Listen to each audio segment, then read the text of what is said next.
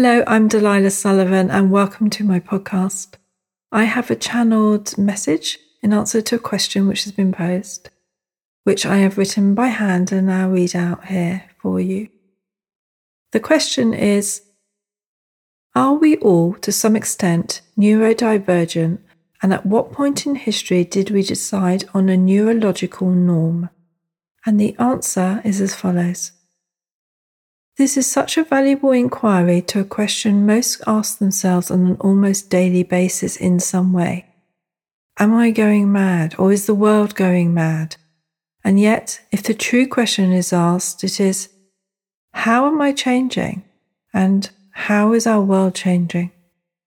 The question of madness or change, or, as Delilah would suggest, extra neurosensitivity, is one which is not addressed sufficiently, we would add, because one is at risk of considering oneself or one's peer group or society as normal, the status quo.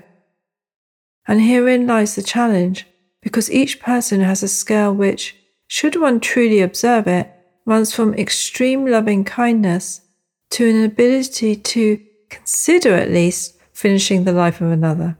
And we would say, given the scenes you collectively live within, this thought is understandable.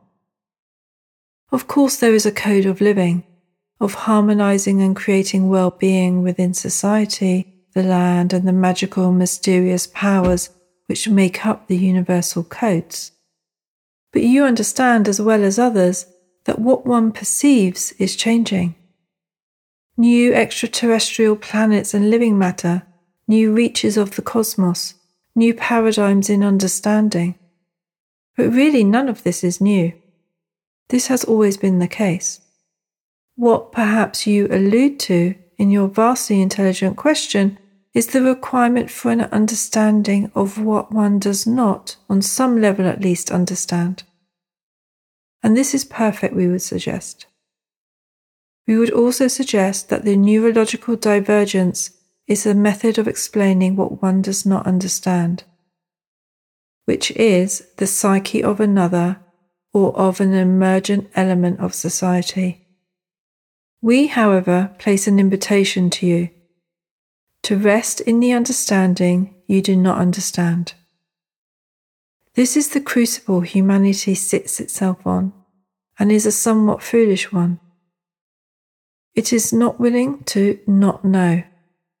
All wars, misunderstandings, or trials of control come from a desire to not admit defeat, to not admit one does not understand. And so, anything one does not understand is locked out of the system. And an element or person locked out of a system will create a divergent status of being, and so humanity rolls. When one accepts one does not understand, a beautiful motion occurs. Knowledge floods in. But the knowledge you speak to is the sensory one and the non-physical feeling state of not understanding. Feel yourself into this and you meet the neurodiverse in all its and their glory. It is the connection which matters. To answer your question, we must address the requirement of society. One does not need to understand one's child, lover, friend, or colleague, but one must be willing to love them unconditionally. One does not need to understand one's own neurodivergent thoughts, processes, or emotions, but one must be willing to love them. And one must be willing to hold the possibility that to enlighten the world, we must enlighten oneself, which means acceptance. One cannot refrain from accepting society in an attempt to ask society to accept ourselves or a loved one. Acceptance must come first. The norm you speak of is the accepted form as detailed in literature. This is the benchmark for humanity, what is written about it. It is a sacred act because the written word creates the record, more so than the human experience.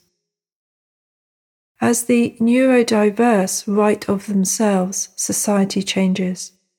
And as society writes of an acceptance of another human, in any capacity this is found, humanity also changes.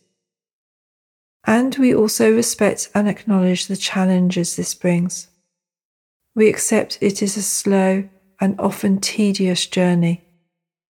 The gift, however, is in the knowledge, not the knowing. For as a person of neurodivergent qualities opens to this world, the world receives far more than it realized it needed. It receives, above the intelligence and energetic awareness, the energy and emotion of compassion, and this is a beautiful and timely thing. We wish you well for your journey of not understanding and sharing this vital message. In the acknowledgement, worlds are created. With love from our also divergent reality, the channel of Delilah.